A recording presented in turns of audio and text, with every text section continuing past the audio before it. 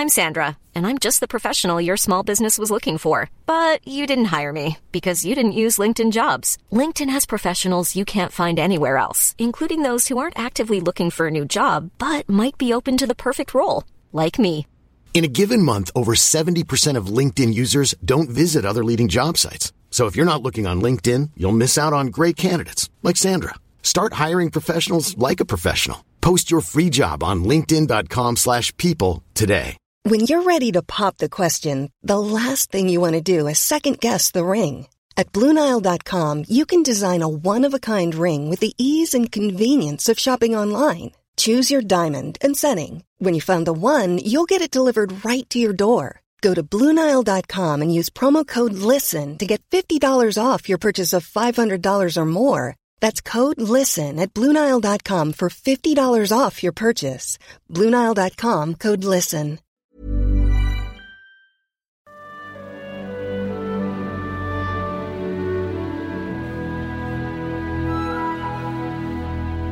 On the first day of January 1892, they opened Ellis Island and they let the people through.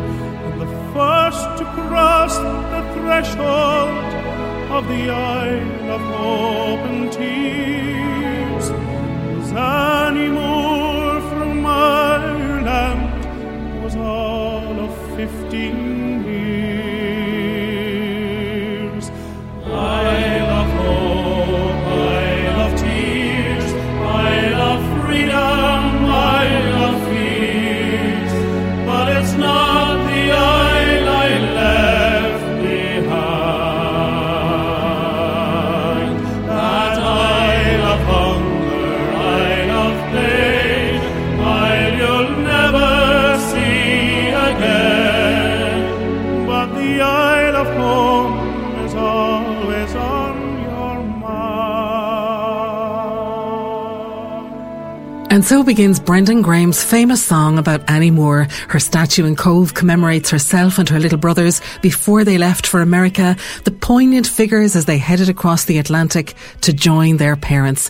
And a musical coming to the Everyman next Sunday night tells the story. It's called Annie Moore, First Immigrant, and it's written by Paul Linehan, a guy I haven't seen in almost 30 years when we met doing music in Mary I. Now, music has of course been always part of Paul's life, but he was inspired to write this musical show when he learns that he was in fact related to Annie Moore. So when we spoke yesterday, I asked him how that actually happened and how it kicked off this whole musical journey.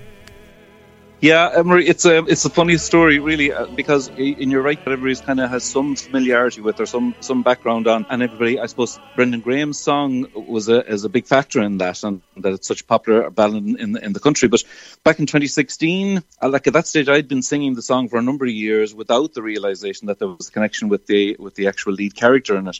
And Megan Smolniak, who is an American genealogist, she was the one who found the roots of Barack Obama, and she would have done a lot of work on various presidents and stuff. But Megan just always felt that the story behind Annie Moore just didn't ring true for her. And she was right, because she discovered afterwards that the Annie Moore that they thought was the first to Ellis Island actually came from Texas. So she couldn't have been the first immigrant. And so at that point, she had kind of said, okay, look, can we find out the story behind the first immigrant? And in fairness to her, she had done a lot of research and she put it out there, and she even organised a little competition amongst the genealogists to say, can we find the backstory? And eventually it kind of filtered through to Tim McCoy, who was based in Cork there, a genealogist himself. And again, through the church records, actually in Mayfield, they came eventually and talked to a cousin of ours, Tommy Long, and Tommy was the one who kind of confirmed what they kind of suspected all the ways through, and that the key, I suppose, was the name Cronin. So there's Cronins in my family going back, and that was kind of the key that unlocked the door really for them. That's amazing. And what's also amazing is that on the other side of the Atlantic, everybody knew about Annie Moore the day that she walked through. You know, there are reports that there were photographers there and there would have been reporters there recording the moment of the opening and all that sort of thing. But when she became, you know, part of American society, her story got lost. And to think that all of those years later, people were following a totally different Annie Moore, thinking that's who had stepped across the threshold first of Ellis Island is amazing. And so, like we and our history goes back many, many years to Mary I, where we would have met through music. So I know music has been part of your life forever, playing and singing music. And so I know that one of the songs you would have been singing as a tenor then, of course, would have been Brendan Graham's Isle of Hope, Isle of Tears. And there you were, all these years singing it, not knowing you were in fact singing about a cousin. Yeah, that there's kind of a certain synchronicity, if you like that, because it was only in 2016 when the story kind of broke, and that they were looking for a representative of the family to go over to America, to New York, and to kind of represent the family, because they have an annual luncheon there in Manhattan for the great and good of Irish Americans, and they want to celebrate Annie Moore, and particularly with the new developments. So to go over there and to actually sing the ballad, there was a certain, like I say, synchronicity attached to that felt I was square in the circle a bit.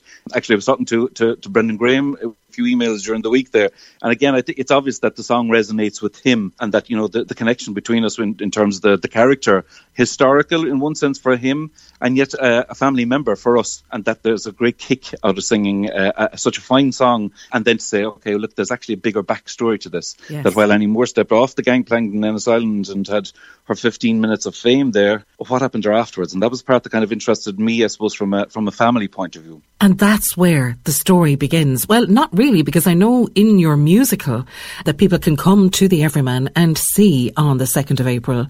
You begin with the Irish Wake, don't you? Yeah, I think, look, that for us was kind of an important factor, that, again, the story of Annie as told through the song of Isle of Hope, Isle of Tears, takes from a particular point, whereas to reimagine what would have happened in the days and the weeks and the months leading up to that, we thought was kind of a good starting point for us. And, you know, there's so many thousands of families who would have had relatives who left Ireland, never to be seen again, never to return again. And this concept of an American wake, whereas really you had a celebration that somebody was kind of hopefully making good and getting out of Ireland, tinged with the sadness and the realization that these people weren't coming back, and that sense of loss, or that sense of death, if you like, was very real for them. And so we tried to capture that in the first act of our show, whereas, you know, there's singing, there's celebration, and yet there's the realization behind that, you know, there's people who will never meet each other again. I love the fact, of course, that the story that you're telling takes it from the build-up to heading off on the boat, the arrival in Ellis Island, and more crucially, telling the real true story of what happened to Annie afterwards, not the woman who headed off to Texas or wherever people thought it was. Her story was far more, I suppose, resonant with that of millions of other immigrants, where they disappear into the landscape, disappear into society, living very ordinary, simple, and sometimes quite hard and harsh lives. And it turns out that is what happened to Annie. Yeah. And actually that word resonant is a nice word, because I suppose that was more typical of the stories of the Irish immigrants, that it wasn't the nice, pretty story that would be manufactured, if you like, about what we call the wrong Annie Moore in Texas, but that the reality, the harsh reality of leaving behind the tenements in Cork, leaving behind the post-famine struggle for existence, coming to America with the expectation that life was going to be brilliant and life was going to be productive for them, and that there would be huge opportunities. And reality was that they landed back into a very similar situation in terms of a new tenement, different tenement, still struggling to put food on the table, still struggling with trying to eke out an existence. And while we try to create that in the course of the show and try to draw the picture of what we believe was a typical Irish immigrant's life, because we say while Annie Moore's arrival in America was so well documented, as you rightly say, with newspapers and pictures and presentations, once she stepped off that gangplank, she was then one of hundreds of thousands of immigrants living in New York at the time. And very little historical evidence, if you like, to kind of back that up. And, you know, in the course of the show, obviously I've done a good bit of research to try to see, well, where are the historical markers for this? And where's the if you like, the historical documents that will back up what we believe to be the story. And really, you can track down birth certs and marriage certificates and, you know, some census records. It's the places in between that you try to imagine what the story was like. And again, by trying to do a bit of research, what was typical for an Irish immigrant or an Irish girl landing into America. And I suppose it's that story part of history, if you like, that you're trying to create, and that in one sense is attractive to people in terms of an evening's entertainment, you know. So there you are, singing Isle of Hope, Isle of Tears for years and years. Then you discover, oh my goodness, we're actually related, because somebody with, a dogged persistence has stuck with the story and followed through the threads to trace family connections and has found you. You travel to New York, you're part of the commemorations, and now there's this show, but there's also a family. There is a kind of a wider family of cousins and that sort of thing. And it must have come up, I suppose, at Christmas tables and, family gatherings and, phone calls and WhatsApp groups between cousins and relations and that sort of thing. What has been the impact, Paul, for you or for the cousins or the wider family? Has it opened up a connection to relations you didn't know in America? Yeah, absolutely. And it's been interesting from that point of view, because we say when I was growing up, we never had that sense of, some families have American cousins and there'd be in regular contact and there'd be, maybe visits over and back. We never had that in our family. I had been to Ellis Island previously around 2000 and had gone through and done the tour. And while the story itself is engaging and there's a lot of sadness, and you could see why it's such a monumental place to visit from a tourist point of view and from a historical point of view, it really didn't have the relevance for me. Whereas when we had discovered the Annie Moore connection and I went back in 2016, there was a completely different atmosphere as I walked around Ellis Island. Of course. And one of the things that when I went to New York, one of the people that I met there was what I call a new cousin, a Michael Schulman, who again would have been the grandson of the youngest boy. Or the youngest son. And I suppose a lot of people in Cork would be familiar with Jean Reinhardt's beautiful statue there in Cove.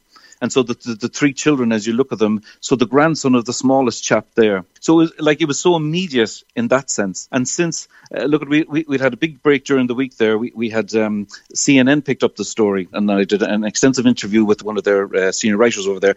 And in fairness, on Patrick's Day, there was over 500,000 people actually read about the story about Annie Moore, and that's a big kick for me. But as a result of that, then I've had a number of people say, yeah, actually, the story really appeals to it, and one or two people say, actually, yeah, we're related to Annie Moore as well on our side. As well, time and time again, that happened for me for a relation down in Cove that we had been unaware of. So definitely, we feel we're after dropping a pebble into the lake, yes, and the ripples are starting to move out now. And there's a great kick to that. But I suppose the interesting thing for me is to think that a young Irish girl with nothing arrived in with her bag into New York City, and yet all of these people, so many of them have done so well for themselves. Some of them are the typical Irish immigrant 2 generations down looks very differently to what came through Ellis Island. So true.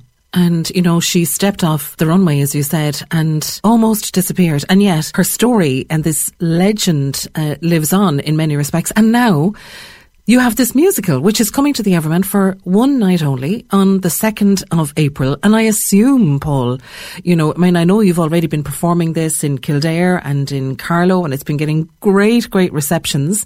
So this will be the first chance to bring it to Cork. I assume you've already been asked, what about doing it in America? Well, yes, it's funny because next year, 2024, would be a big year in Annie Moore's life. So it would be the 150th anniversary of her birth, 100 years centenary of her death. And for me, certainly that would be the culmination of my ambition, I think, for this show, to see if we could bring Annie Moore back to New York.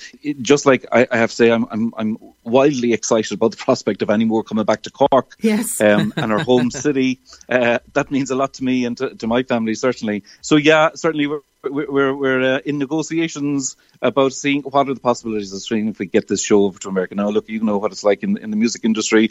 There's no rich artists at the level we're working.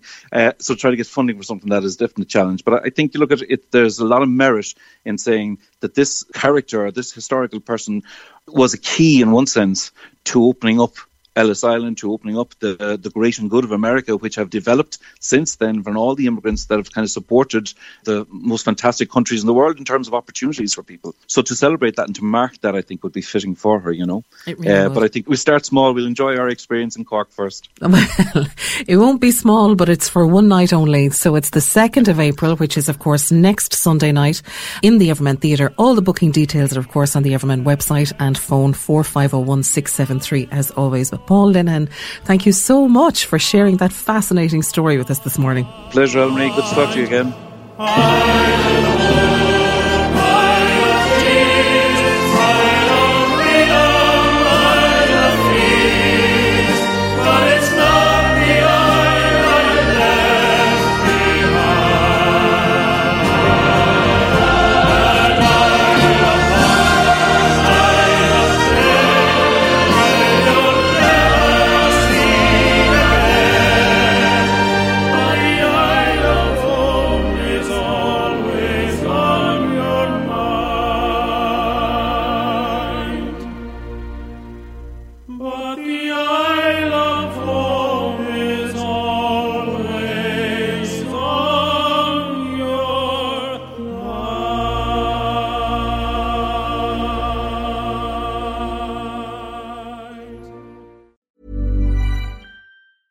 Mom deserves the best, and there's no better place to shop for Mother's Day than Whole Foods Market. They're your destination for unbeatable savings, from premium gifts to show-stopping flowers and irresistible desserts. Start by saving 33% with Prime on all body care and candles. Then get a 15-stem bunch of tulips for just $9.99 each with Prime. Round out Mom's menu with festive rosé, irresistible berry chantilly cake, and more special treats. Come celebrate Mother's Day at Whole Foods Market. Hey, it's Danny Pellegrino from Everything Iconic. Ready to upgrade your style game without blowing your budget? Check out Quince. They've got all the good stuff, shirts and polos, activewear, and fine leather goods, all at 50 to 80% less than other high-end brands. And the best part? They're all about safe, ethical, and responsible manufacturing. Get that luxury vibe without the luxury price tag. Hit up quince.com/upgrade for free shipping and 365-day returns on your next order. That's quince.com/upgrade.